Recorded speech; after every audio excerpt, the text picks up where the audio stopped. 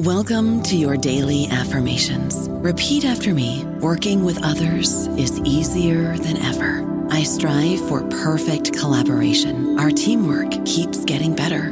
Yeah, affirmations are great, but Monday.com can really get you the teamwork you desire. Work together easily and share files, updates, data, and just about anything you want all in one platform. Affirm yes to start, or tap the banner to go to Monday.com.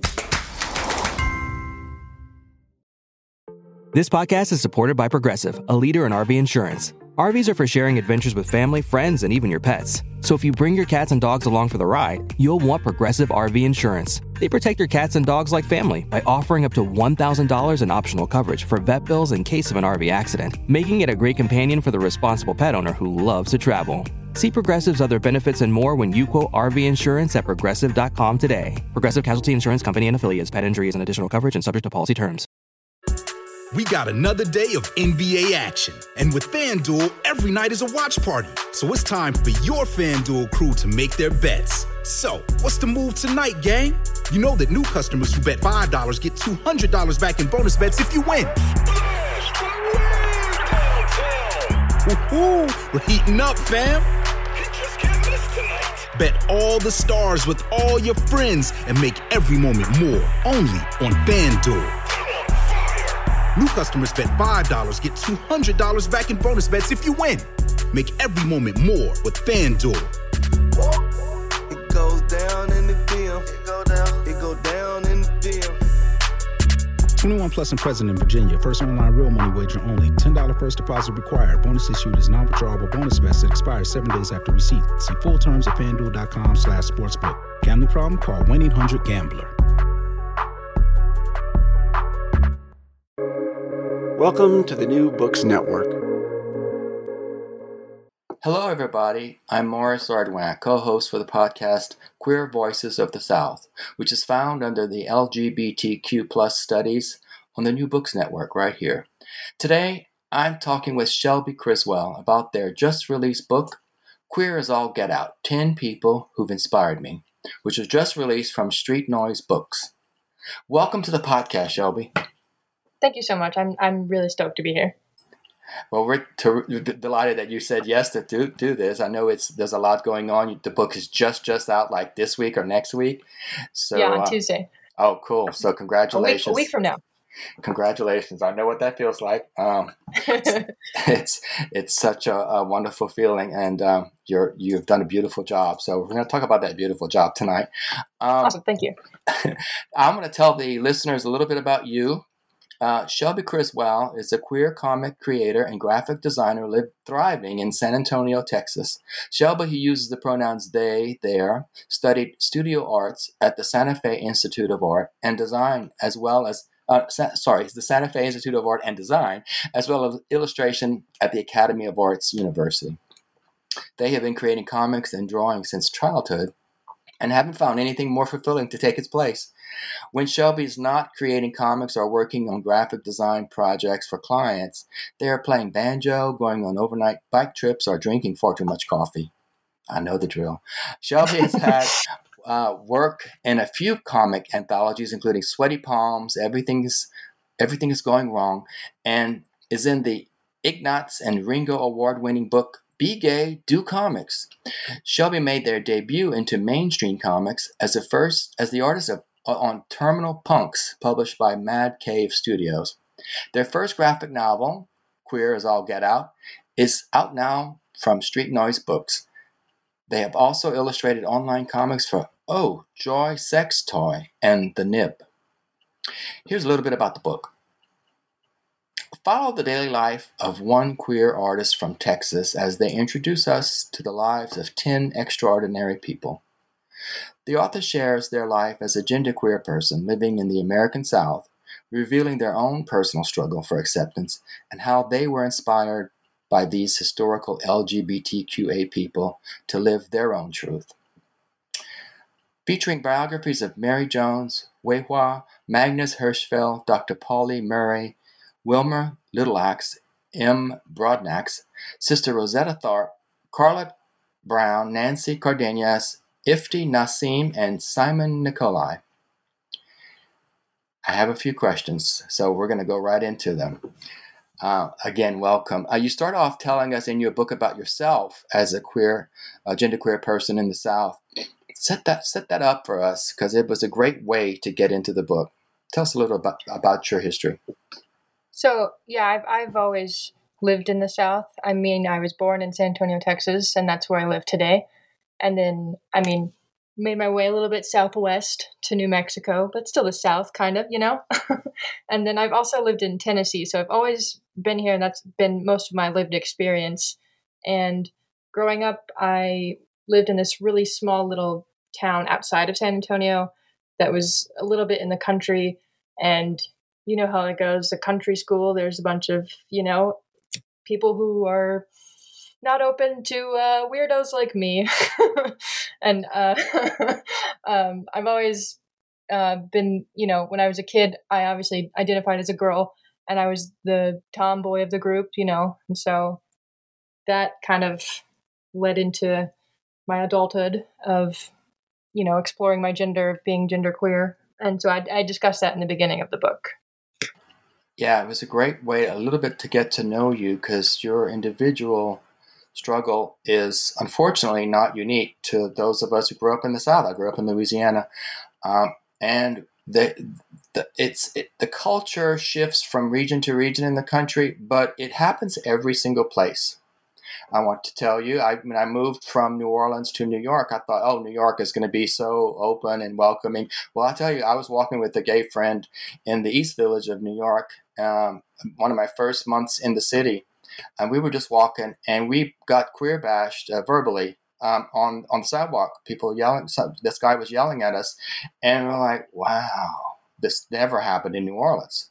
So it just depends on where you are and what the circumstance and what kind of crazy person at that time you happen to run into. So yeah, God.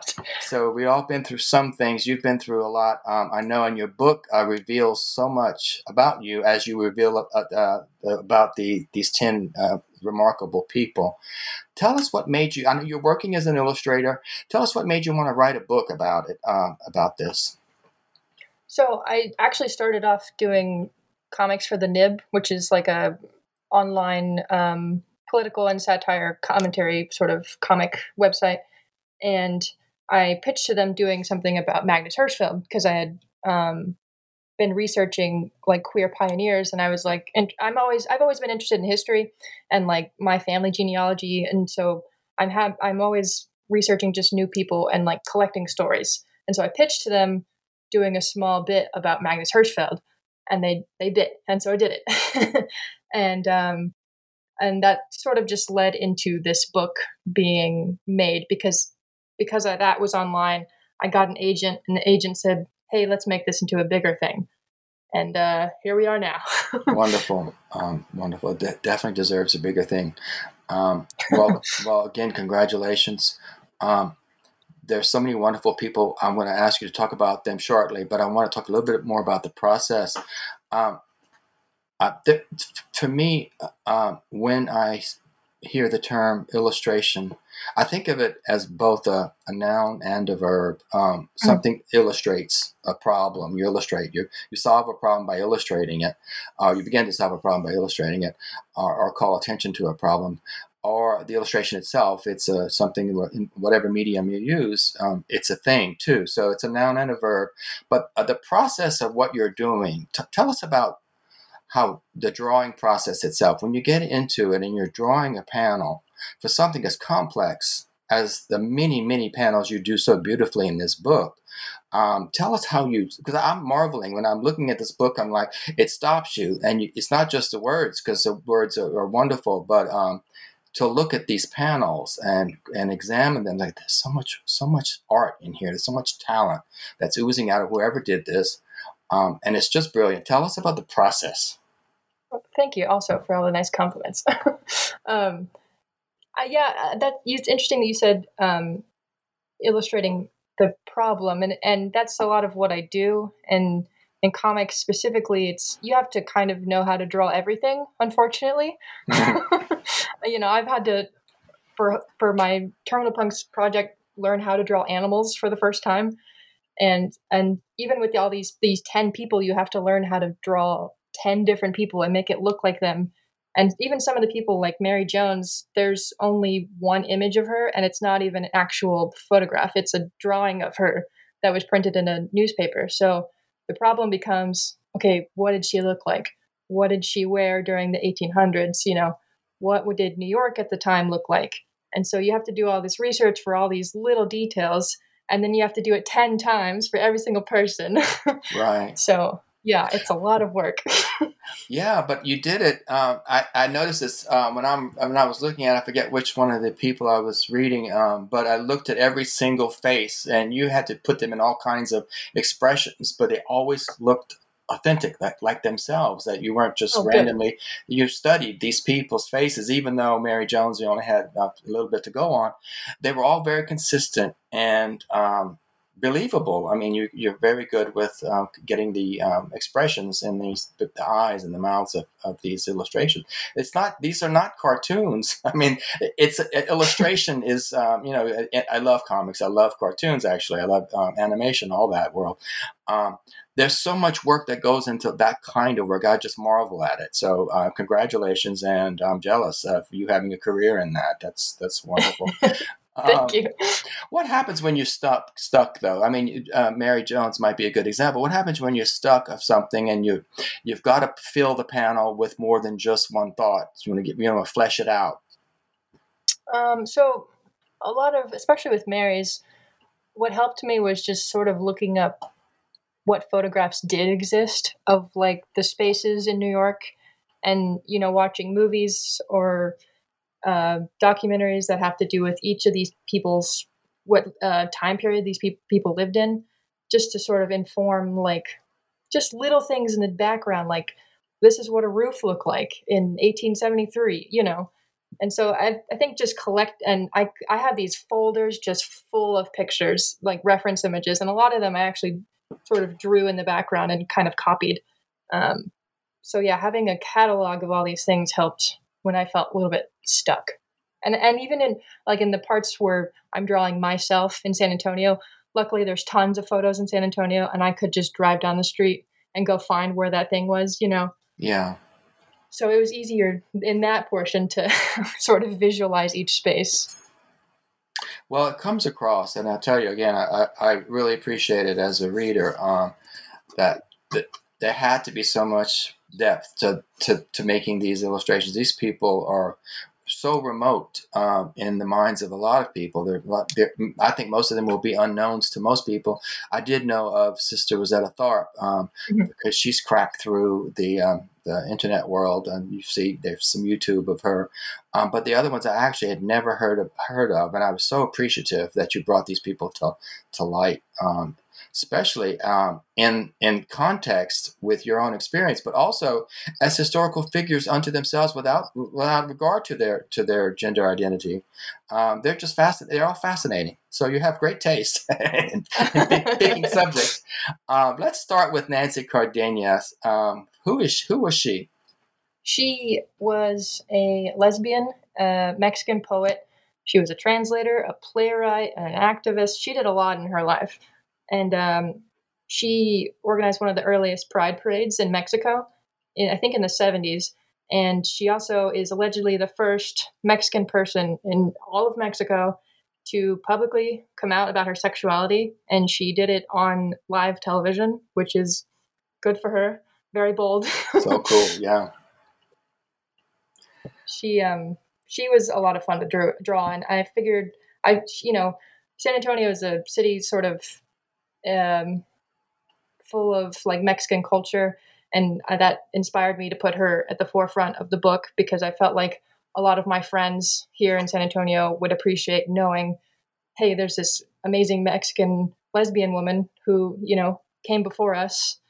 And I with all these people, I kind of want my friends and people I know and people I don't know to see themselves, and that's why I chose such a wide array of people. And you talk a little bit about what each person, how they inspired you, or moved you, or helped inform who you are. Let's talk about the next one in the book is Ifti Nassim. I'm guessing I'm pronouncing that messy, but IFTI. I think that might be right. Yeah. Oh, cool. A lot of these people, I had to look it up on YouTube and see if I could find anybody pronouncing their name. Oh, yeah. Because, reading it is different. Yeah. So Ifti was a gay man from Pakistan who was a poet, and he immigrated to America and to escape religious persecution and an arranged marriage to a woman. He, I'll let you read the book, whoever's listening, to see how he conned his dad into doing that. But in Chicago, he started Sangat. It's Sangat. I don't know if it's pronounced all the way. Sangat Chicago. And it was an organization that supported South Asian queer and trans people. And he lives there the rest of his life with his partner and just wrote poetry. And one of his books was supposedly the first open expression of queer themes in the Urdu language, which is very interesting. And I think a lot of that book was banned in a lot of countries that spoke, in a lot of Middle Eastern countries and South Asian countries. So inspirational. I get lost in these stories. Sorry, Sister No, Rosetta Tharpe. I mentioned her because she does have popularity. She's not as obscure as everyone else.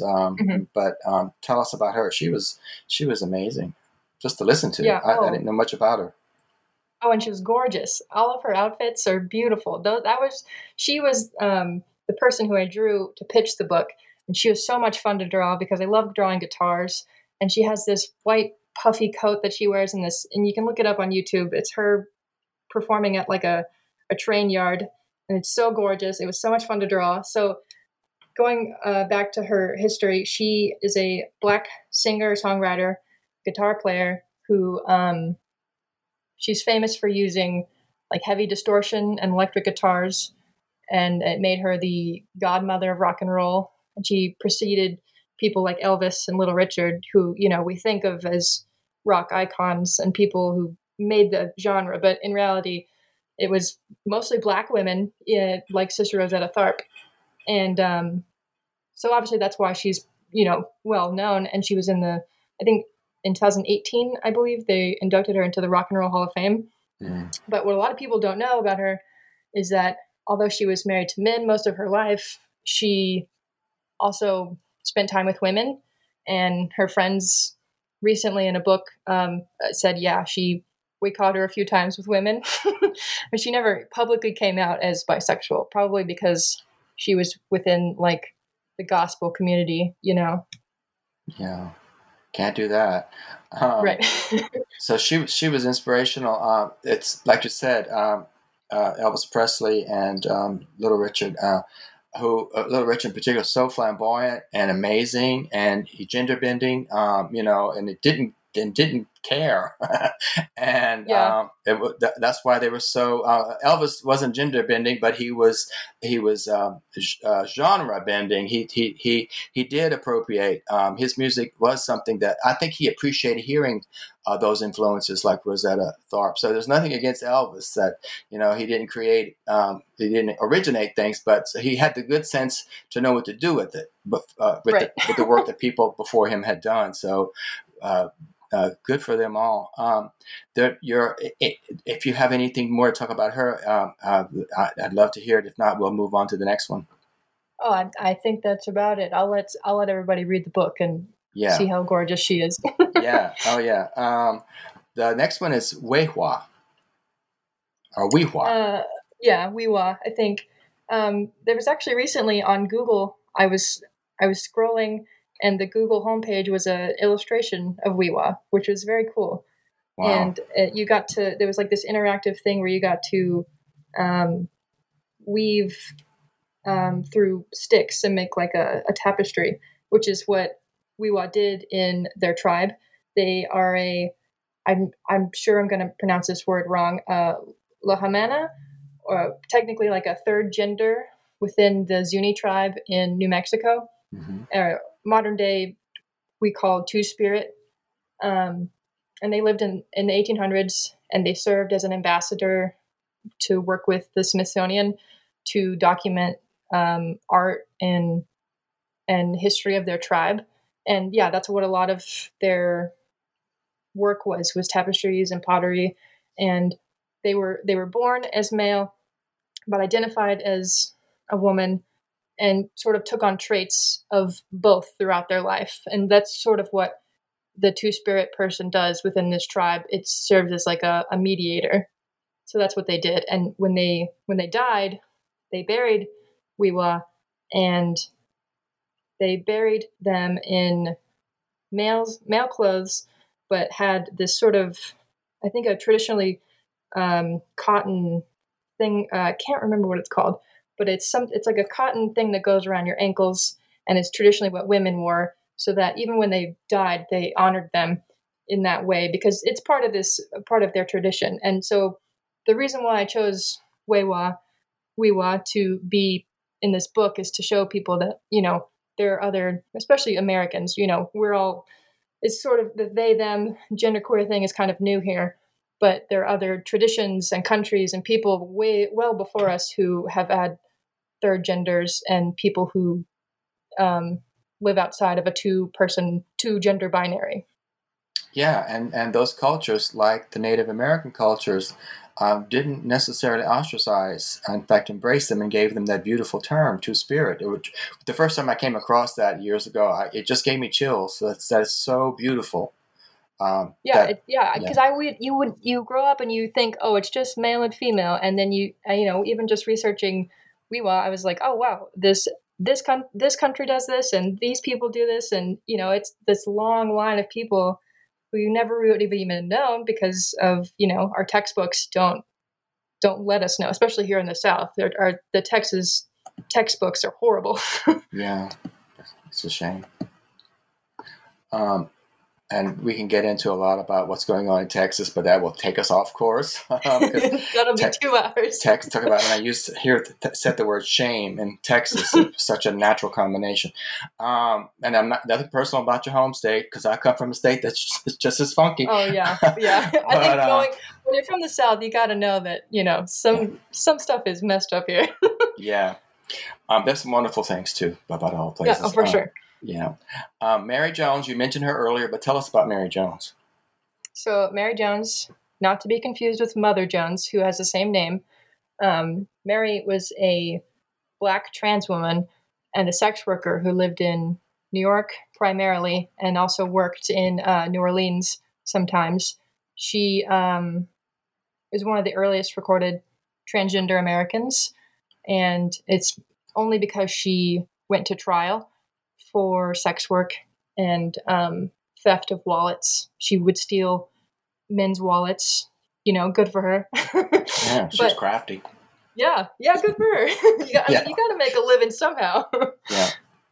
But the only reason why we know we have a record of her is because of those court trials, which is very common with a lot of Black people during this time period. A lot of them we only know because of arrests, and not because of any other reason. A lot of them just came out of slavery, and their family history was sort of wiped.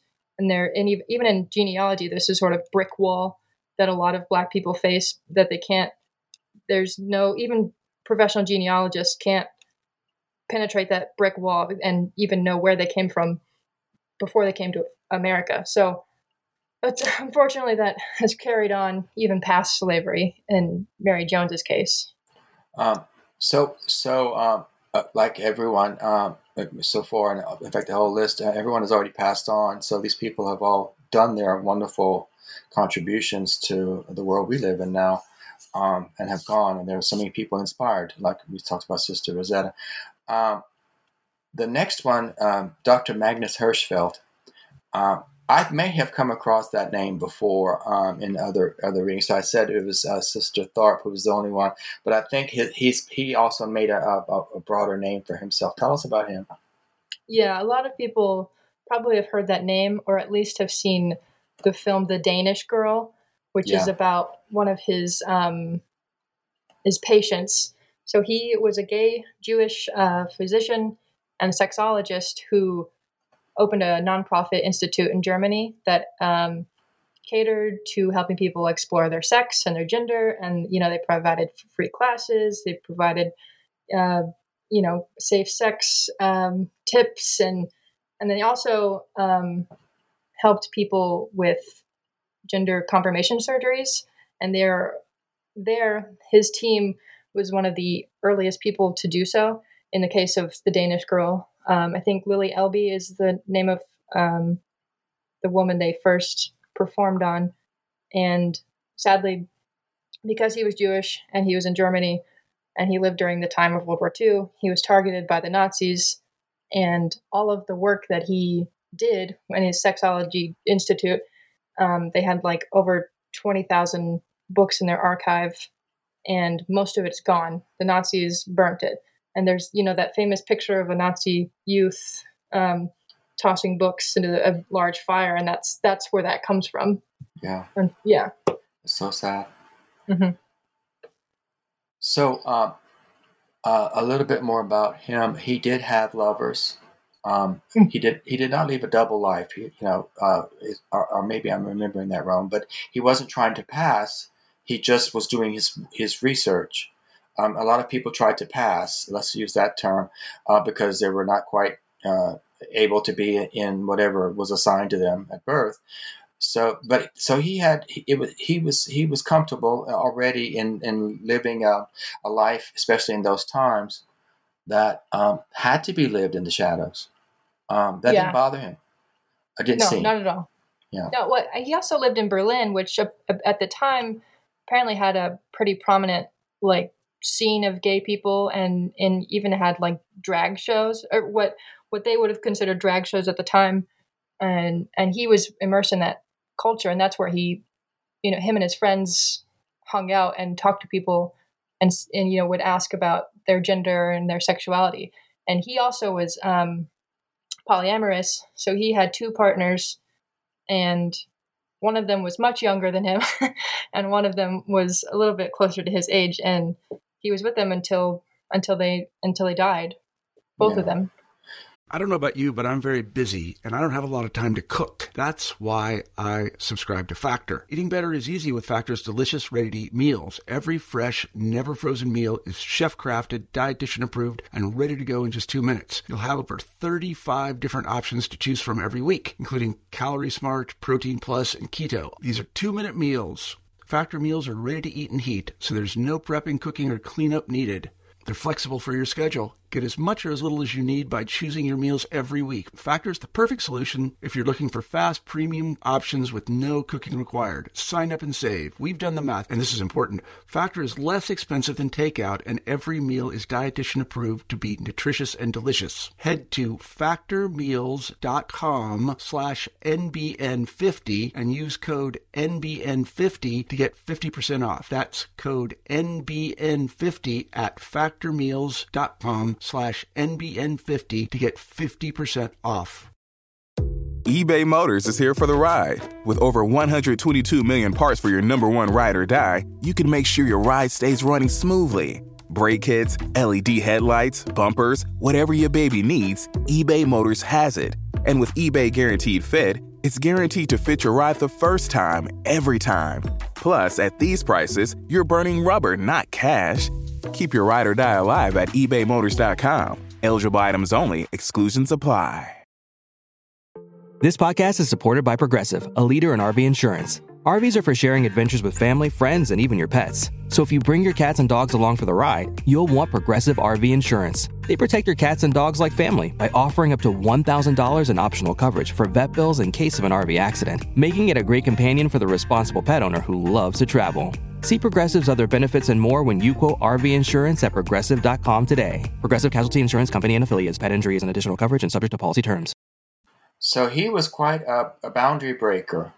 You said polyamorous and age differences, and he was living fully. And even though he was in horrible times, and to see all of his wonderful work burned, he was a trailblazer. Who was Carlette Brown? Carlette. She she was a Black intersex veteran and trans woman who all her life sought gender confirmation surgery because she had seen another American white veteran do the same. And she constantly researched how to do it, how to get there, try to, contact the same doctor. And it's unknown if she ever received it. She, at one point, couldn't get a passport or whatever you need to go across seas because she owed money to the IRS. And it just was like a bunch of things in her life that kept piling up that she just wasn't able to get it. And so that's why it's not known if she ever received it. And I even searched like death certificates or anything I could find on her. I couldn't find anything about the end of her life or when she died, and nobody knows. And so, but if she did go to Europe and get that surgery, she would have been one of the earliest or the first Black transgender American to get a gender confirmation surgery. Hmm.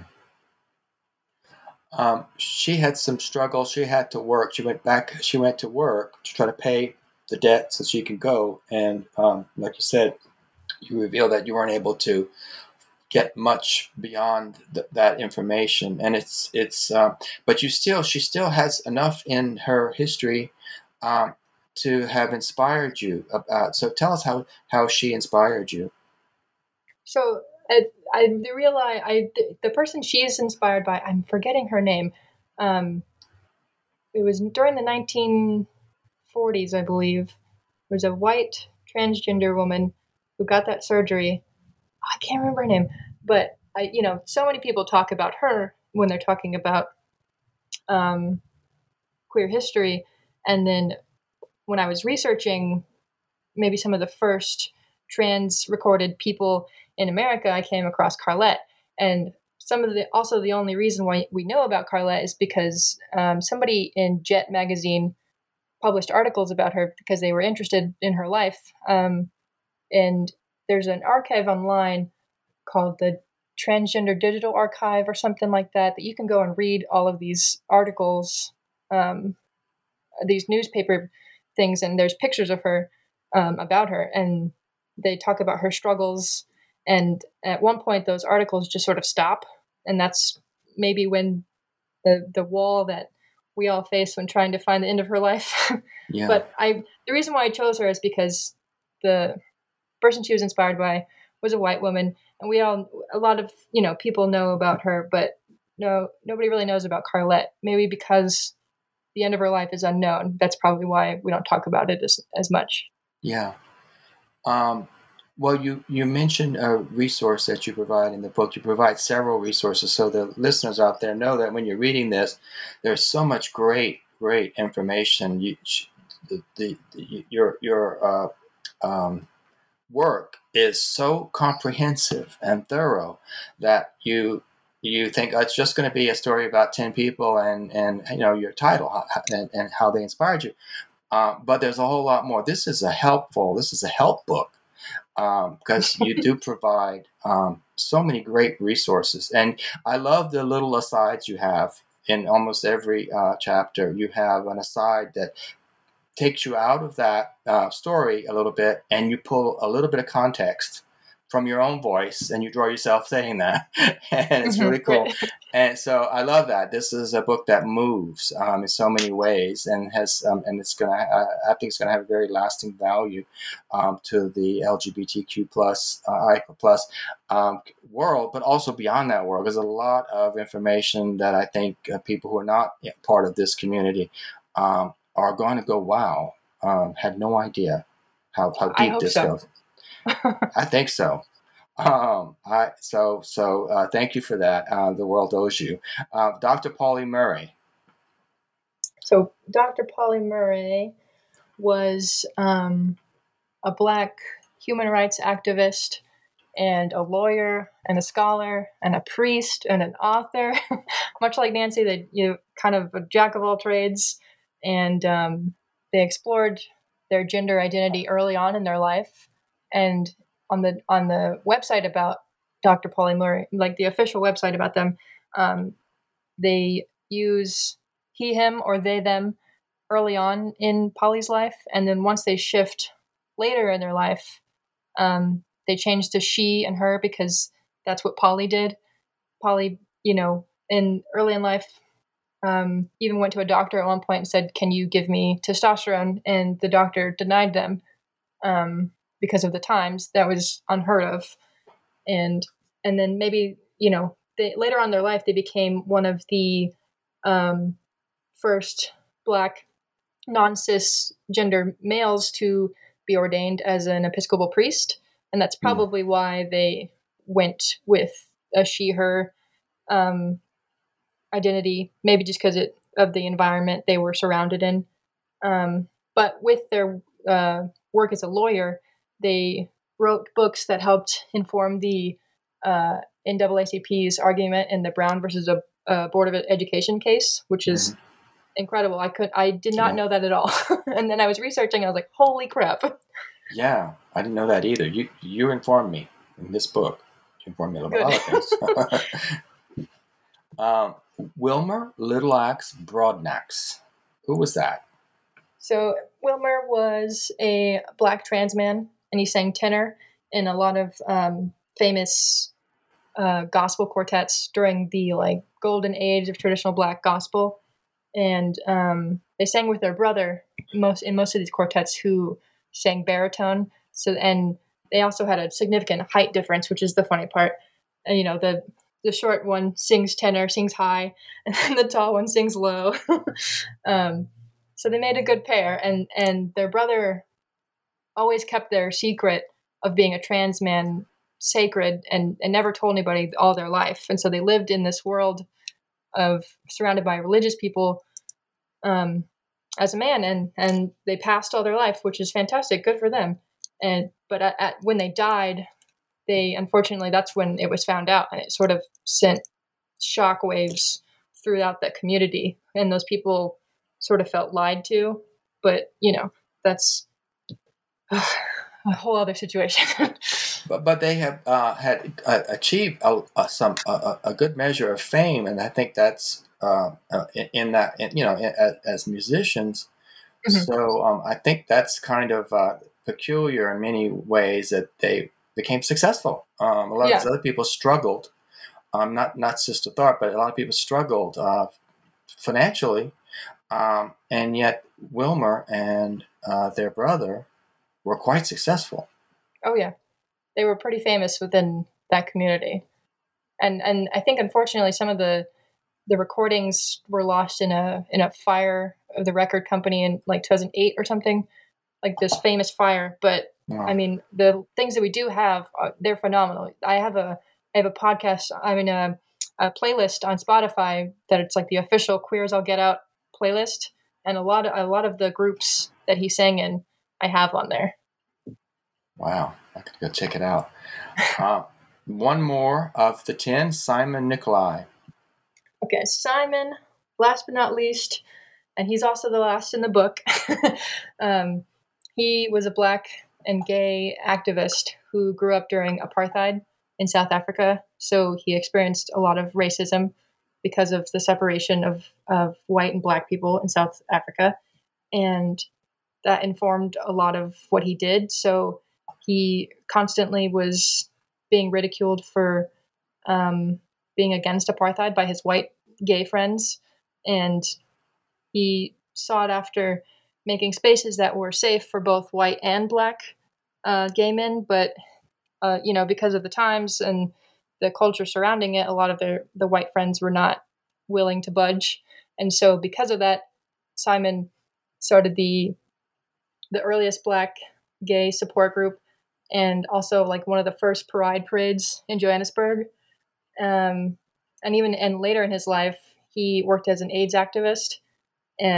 But sadly, that's also what killed him in the end. And his friends made this, I think there's a documentary called Simon and I, from one of his best friends, who is a lesbian woman.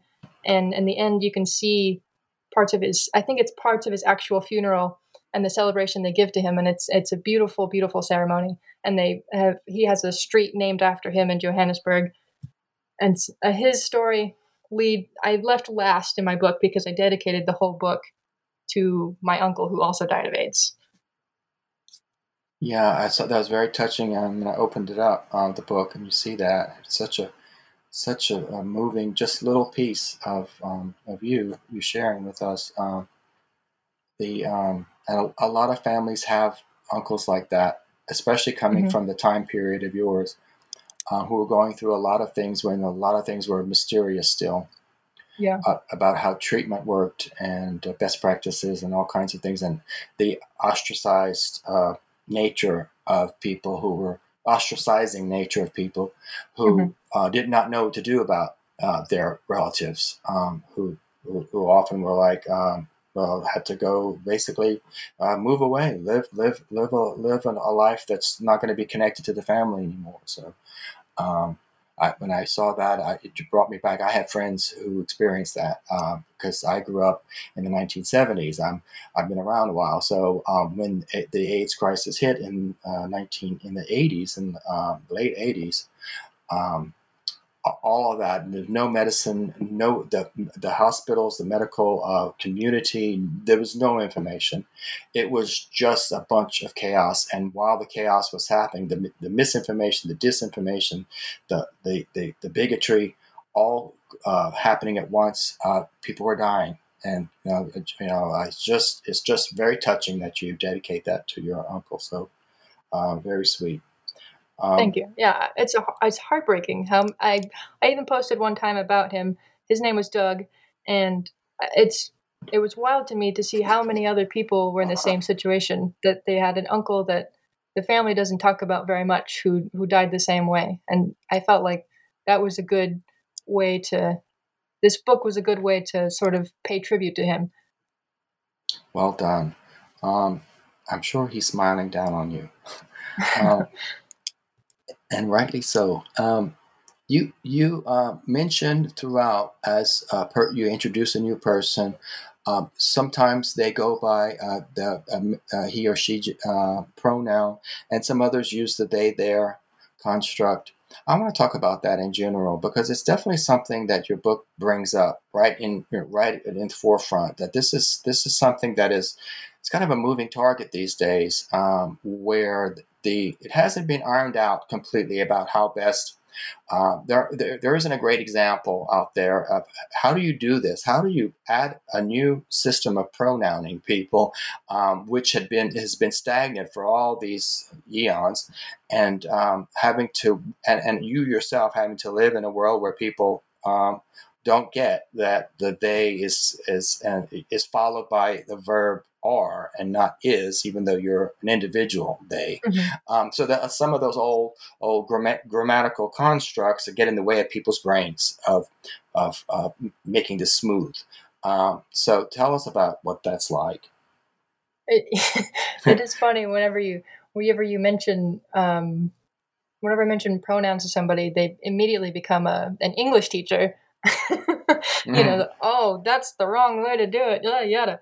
But the thing is, even in Shakespeare's time, Shakespeare used they them as a reference to one person, and even now we use they them for one person without even thinking about it. So here's an example that I use when trying to explain they them pronouns. And so, say somebody forgot their jacket, and you're trying to tell somebody who works at the restaurant or whatever that the person left their jacket. You say, they left their jacket, here it is, So you don't know the person's gender, and you automatically use they. You're not going to say, he or she left her jacket, Right, that would be odd, yes. Exactly. Yeah, that would be weird. Yeah. So, we all use it, and it is obviously a new thing. Even I had to get used to it at one point. But I picked up pretty quickly because that helped inform my own identity. And that's also why, like I said, wanted to mention people like Wiwa who live in a society where that's normal. I mean, it's normal in other places, so why can't it be normal here? Exactly. well done broaching it, because the book does, and it's not consistent from person to person. It's an individual thing, and you make that very plain by how some of the people felt they should identify themselves. So beautifully done. I wanted to talk. That leads me to the thought about dead naming. Mary Jones, you mentioned that there was a lot of information lost on her because the U.S. Census did not even start to count the black population until like late 1800s.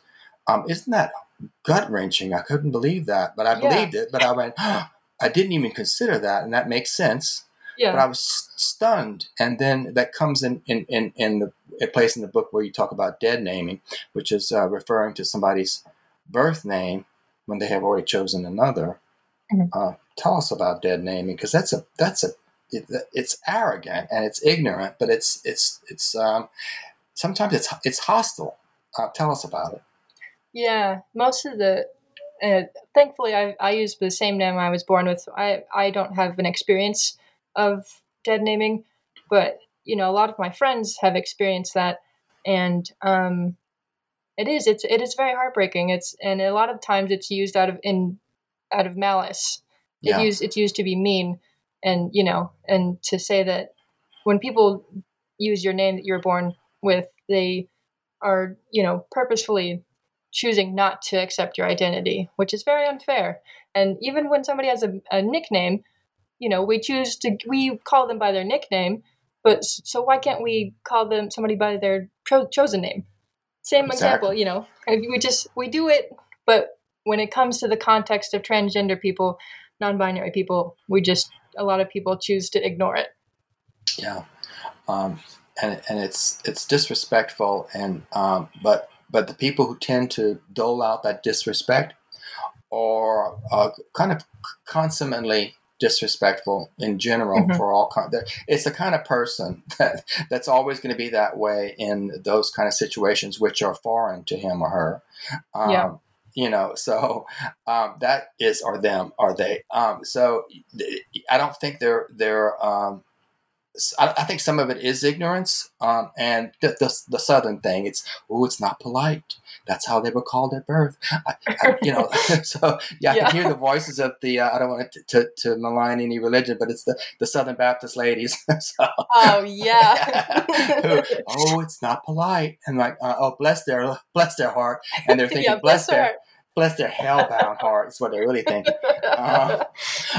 So it is. I find that just another moving target. I think it's a cultural shift that's happening, and people like you are helping it along. And your book is definitely going to be an important piece of that. I think it's going to be used in all kinds of studies. LGBT. This is the channel that this podcast is on, the LGBTQ plus. Studies out there in academia. This is the kind of book that would be a great companion to the reading list for a lot of courses. So I definitely hope. Yeah, it serves as an academic resource or something that librarians really want. And even the bibliography in the back, I had to pare that down just to make it fit. So if anybody wants to email me and I can give them just lists of stuff. Well, like I said, beautifully done, very thoughtfully done. You really go into the ways to be helpful. You're not just saying this is how this was, and good luck. You're actually telling people how to find out more. It's like a documentary book, a docu-book in that regard, but it's so much more. Yeah, it's got a lot going on. Very useful and fun to read because it's a beautifully illustrated book. So it's multi-sensorial. And if you're ever going to do it as and one of these days as an animated project, I think it would very much lend itself to that. And I would love to see that happen. That would be so much fun. I'm writing that down. Okay, good. That would be so much fun to watch. And so I think it would be excellent. I have one more question for you before. We're getting close. We're at 45-minute mark. We can't go beyond an hour. We'll get shot down by the evil people. I wanted to ask you before we go, where are you going next with your work? Good question. I think I would like to do more historical books, maybe even historical fiction. Something maybe not as serious. I mean, I had a lot of fun doing this book, and I do take it very seriously, and I hope people take it seriously too. But I think more queer themes for sure. I mean, I don't know how to make books that don't have that. Well, the work is so important. I think our listeners, it's going to have a broad appeal. Age groups, gender, people. I mean, people who are genderqueer, but also the cis world. There's a lot to learn here. So. Brava. I'm not sure which one now works. We're going to have to find a new word for that fits in between. Bravo. Bravo. Oh, I love that. Write that down. You said it. I'm writing it into dictionary.com right now. Yes. Bravo. I love that. I'll be using that, and I'll be attributing it to you. I've had such a good time reading the book and talking with you, Shelby. Congratulations. This is a huge accomplishment, and this is your only first book. I can't wait to see what happens next. That's why I asked you that last question. Gotcha. So I think we're going to have to shut down the conversation for now, but I hope we talk again. There's a lot more to talk about. So thank you for joining us. The book is Queer as All Get Out, 10 People Who've Inspired Me by Shelby Siswell. And it's from the publisher Street Noise Press, which even itself has a cool name. So thank you, everybody, for joining us for this episode. Hope you join us next time. Goodbye, everybody.